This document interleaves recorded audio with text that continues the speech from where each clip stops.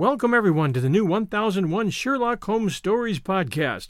Here you'll find a collection of Sherlock Holmes adventures as well as the best of Sir Arthur Conan Doyle's stories. Some from our archives at 1001 Classic Short Stories and 1001 Stories for the Road, and some newly produced, all here for your entertainment. Welcome back everyone to 1001 Sherlock Holmes Stories and the best of Sir Arthur Conan Doyle. Speaking of the best of Sir Arthur Conan Doyle, today, part 1 of The Brazilian Cat. Our story begins. Suddenly I heard, amidst the roar of the storm, the creak and whine of the winch handle turning and the rattle of the grating as it passed through the slot. Great God! He was letting loose the Brazilian cat. It is hard luck on a young fellow to have expensive tastes, great expectations, aristocratic connections, but no actual money in his pocket, and no profession by which he may earn any. The fact was that my father, a good, sanguine, easy-going man, had such confidence in the wealth and benevolence of his bachelor elder brother, Lord Southerton, that he took it for granted that I, his only son, would never be called upon to earn a living for myself. He imagined that if there were not a vacancy for me on the great Southerton estates, at least there would be found some post in that diplomatic service which still remains the special preserve of our privileged classes. He died too early to realize how false his calculations had been. Neither my uncle nor the state took the slightest notice of me, or showed any interest in my career. An occasional brace of pheasants or basket of hares was all that ever reached me to remind me that I was heir to Otwell House and one of the richest estates in the country. In the meantime, I found myself a bachelor and a man about town, living in a suite of apartments in Grosvenor Mansions, with no occupation save that of pigeon-shooting and polo-playing at Hurlingham. Month by month I realized that it was more and more difficult to get the brokers to renew my bills or to cash any further post-obits upon an unentailed property. Ruin lay right across my path, and every day I saw it clearer, nearer, and more absolutely unavoidable. What made me feel my own poverty the more was that, apart from the great wealth of Lord Southerton, all my other relations were fairly well-to-do. The nearest of these was Everard King, my father's nephew and my own first cousin, who had spent an adventurous life in Brazil, and had now returned to this country to settle down on his fortune. We never knew how he made his money, but he appeared to have plenty of it, for he bought the estate of Greylands, near Clipton-on-the-Marsh, in Suffolk. For the first year of his residence in England, he took no more notice of me than my miserly uncle, but at last one summer morning, to my very great relief and joy, I received a letter asking me to come down that very day and spend a short visit at Greylands Court.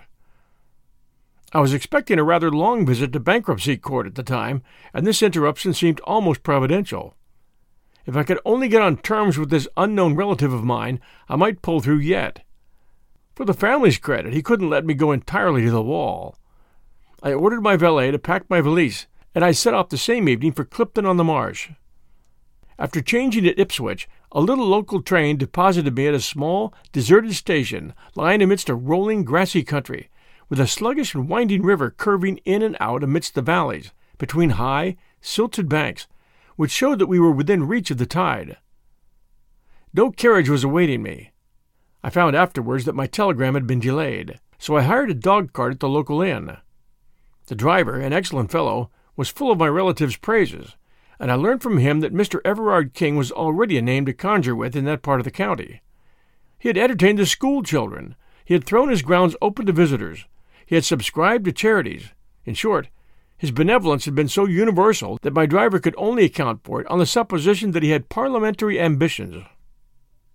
My attention was drawn away from my driver's panegyric by the appearance of a very beautiful bird which settled on the telegraph post beside the road. At first I thought that it was a jay, but it was larger, with brighter plumage. The driver accounted for its presence at once by saying that it belonged to the very man whom we were about to visit. It seems that the acclimatization of foreign creatures was one of his hobbies, and that he had brought with him from Brazil a number of birds and beasts which he was endeavoring to rear in England. When once we had passed the gates of Greylands Park, we had ample evidence of this taste of his. Some small spotted deer, a curious wild pig known, I believe, as a peccary, a gorgeously feathered oriole, some sort of armadillo, and a singular lumbering in-toed beast like a very fat badger were among the creatures which I observed as we drove along the winding avenue. Mr. Everard King, my unknown cousin, was standing in person upon the steps of his house, for he had seen us in the distance, and guessed that it was I. His appearance was very homely and benevolent, short and stout, 45 years old, perhaps, with a round, good-humored face, burned brown with the tropical sun and shot with 1,000 wrinkles. He wore white linen clothes, in true planter style, with a cigar between his lips, and a large Panama hat upon the back of his head. It was such a figure as one associates with a verandaed bungalow, and it looked curiously out of place in front of this broad, stone English mansion, with its solid wings and its Palladio pillars before the doorway. "My dear," he cried, glancing over his shoulder, "my dear, here's our guest."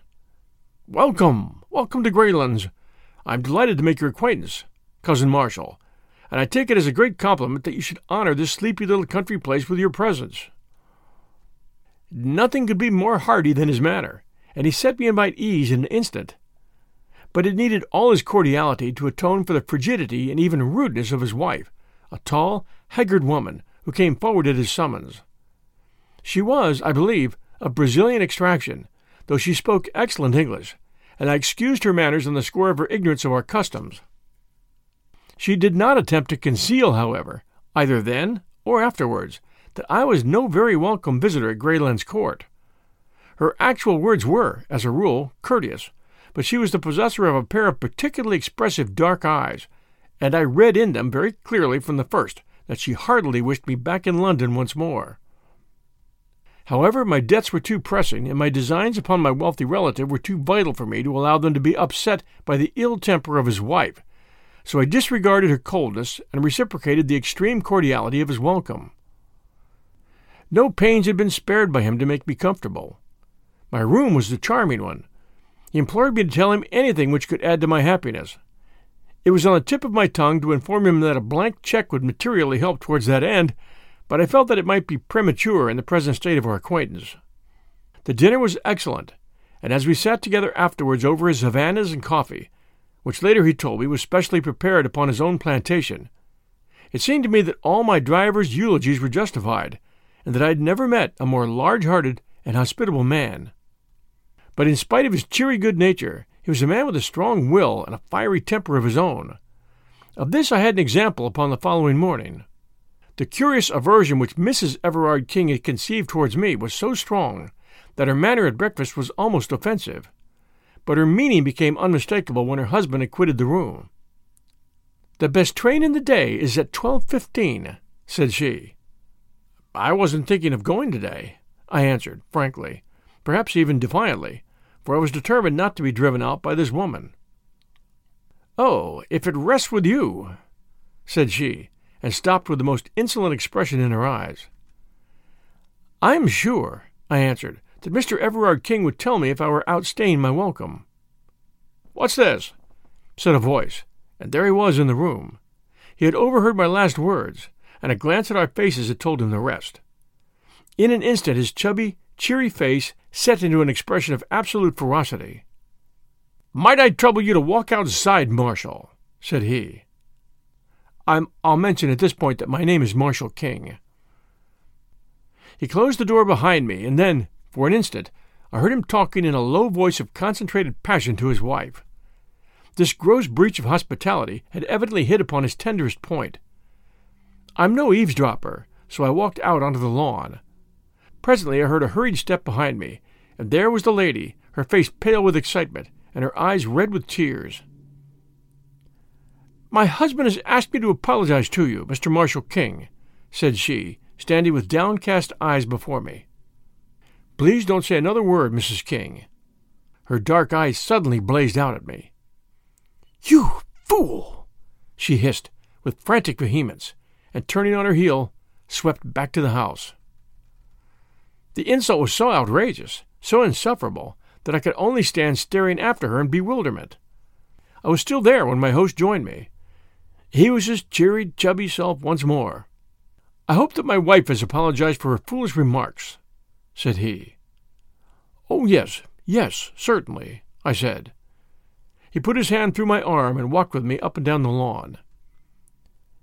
"You must not take it seriously," said he. It would grieve me inexpressibly if you curtailed your visit by even 1 hour. The fact is, there is no reason why there should be any concealment between relatives. That my poor dear wife is incredibly jealous. She hates that anyone, male or female, should for an instant come between us. Her ideal is a desert island and an eternal tete-a-tete. That gives you the clue to her actions, which are, I confess, upon this particular point, not very far removed from mania. Tell me that you will think no more of it. No, certainly not. Then light this cigar and come round with me and see my little menagerie. Our story continues right after these sponsor messages. And now back to The Brazilian Cat by Sir Arthur Conan Doyle. The whole afternoon was occupied by this inspection, which included all the birds, beasts, and even reptiles which he had imported. Some were free, some in cages, a few actually in the house. He spoke with enthusiasm of his successes and his failures, his births and his deaths, and he would cry out in his delight, like a schoolboy, when, as we walked, some gaudy bird would flutter up from the grass, or some curious beast slink into the cover. Finally he led me down a corridor which extended from one wing of the house. At the end of this there was a heavy door with a sliding shutter in it, and beside it there projected from the wall an iron handle attached to a wheel and a drum. A line of stout bars extended across the passage. "I am about to show you the jewel of my collection," said he. "There is only one other specimen in Europe, now that the Rotterdam cub is dead. It is a Brazilian cat." "But how does that differ from any other cat?" "You'll soon see that," said he, laughing. "Will you kindly draw that shutter and look through?" I did so, and found that I was gazing into a large empty room with stone flags and small barred windows upon the farther wall. In the center of this room, lying in the middle of a golden patch of sunlight, there was stretched a huge creature, as large as a tiger, but as black and sleek as ebony. It was simply a very enormous and well-kept black cat, and it cuddled up and basked in that yellow pool of light exactly as a cat would do. It was so graceful, so sinewy, and so gently and smoothly diabolical, that I couldn't take my eyes from the opening. "Isn't he splendid?" said my host, enthusiastically. "It's glorious. I never saw such a noble creature." "Some people call it a black puma," he said, "but really it is not a puma at all. That fellow is nearly 11 feet from tail to tip. 4 years ago he was a little ball of back fluff with 2 yellow eyes staring out of it.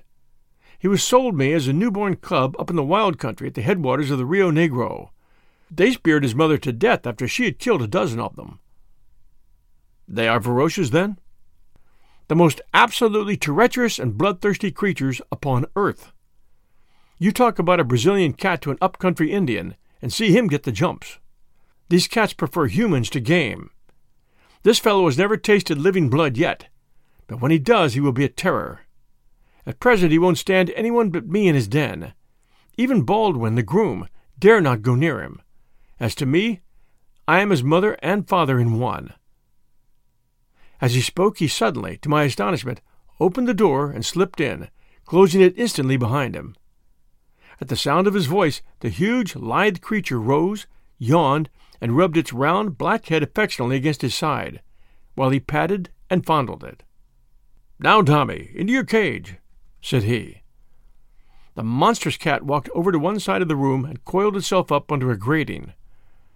Everard King came out, and taking the iron handle which I had mentioned, he began to turn it. As he did so, the line of bars in the corridor began to pass through a slot in the wall and closed up the front of this grating, so as to make an effective cage. When it was in position, he opened the door once more and invited me into the room, which was heavy with the pungent, musty smell peculiar to the great carnivora. "That's how we work it," said he. "We give him the run of the room for exercise, and then at night we put him in his cage.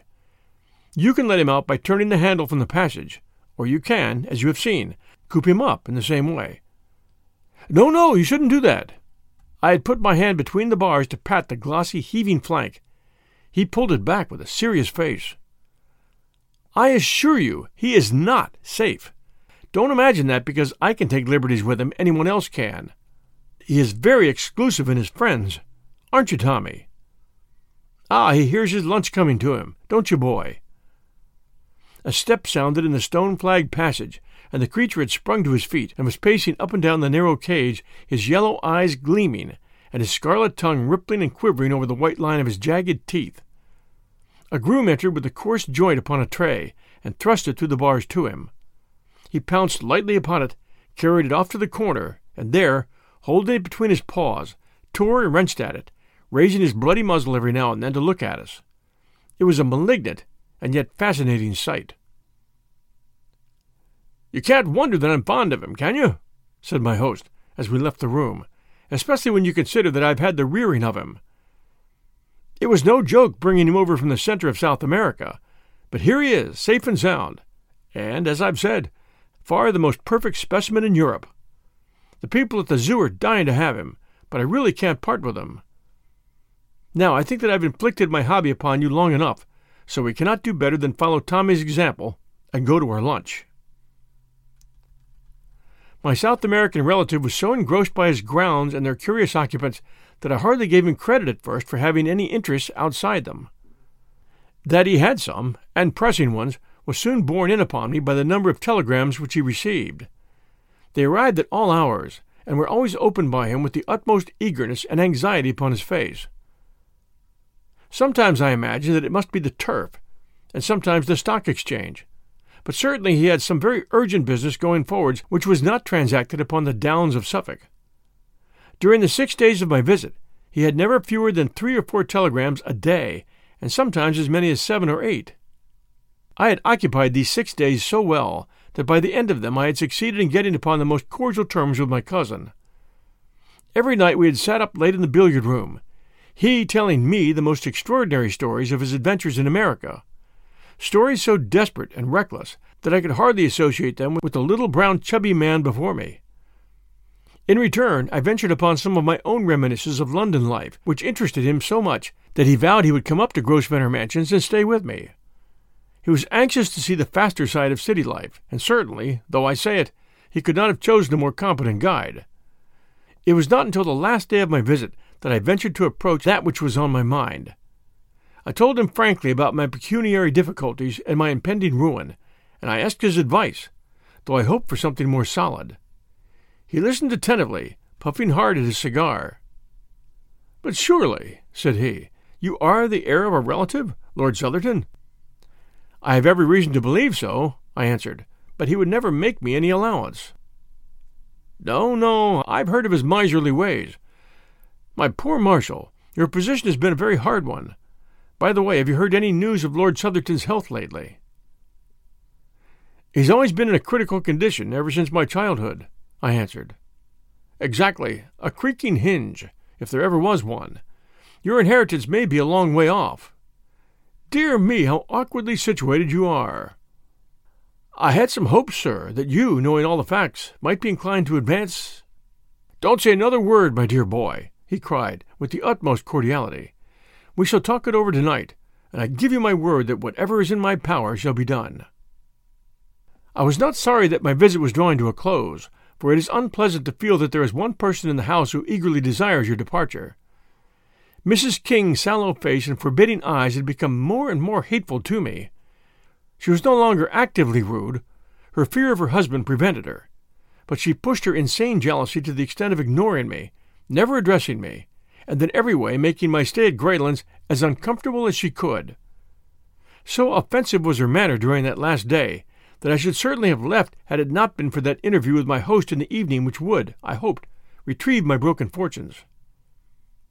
It was very late when it occurred, for my relative, who had been receiving even more telegrams than usual during the day, went off to his study after dinner, and only emerged when the household had retired to bed.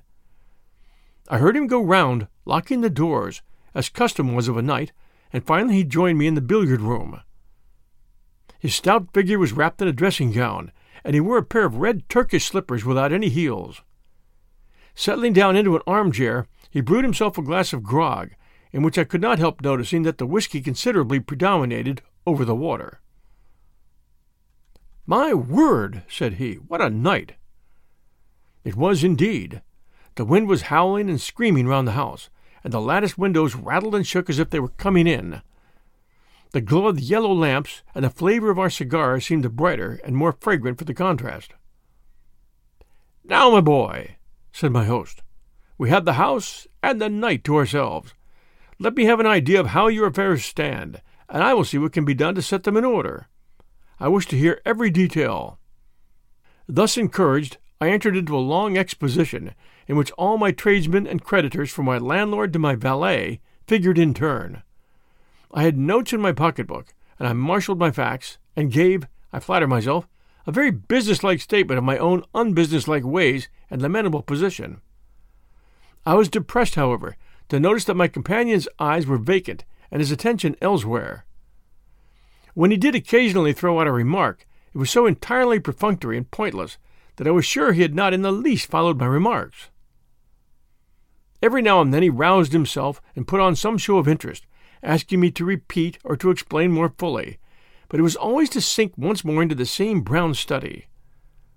At last he rose and threw the end of his cigar into the grate.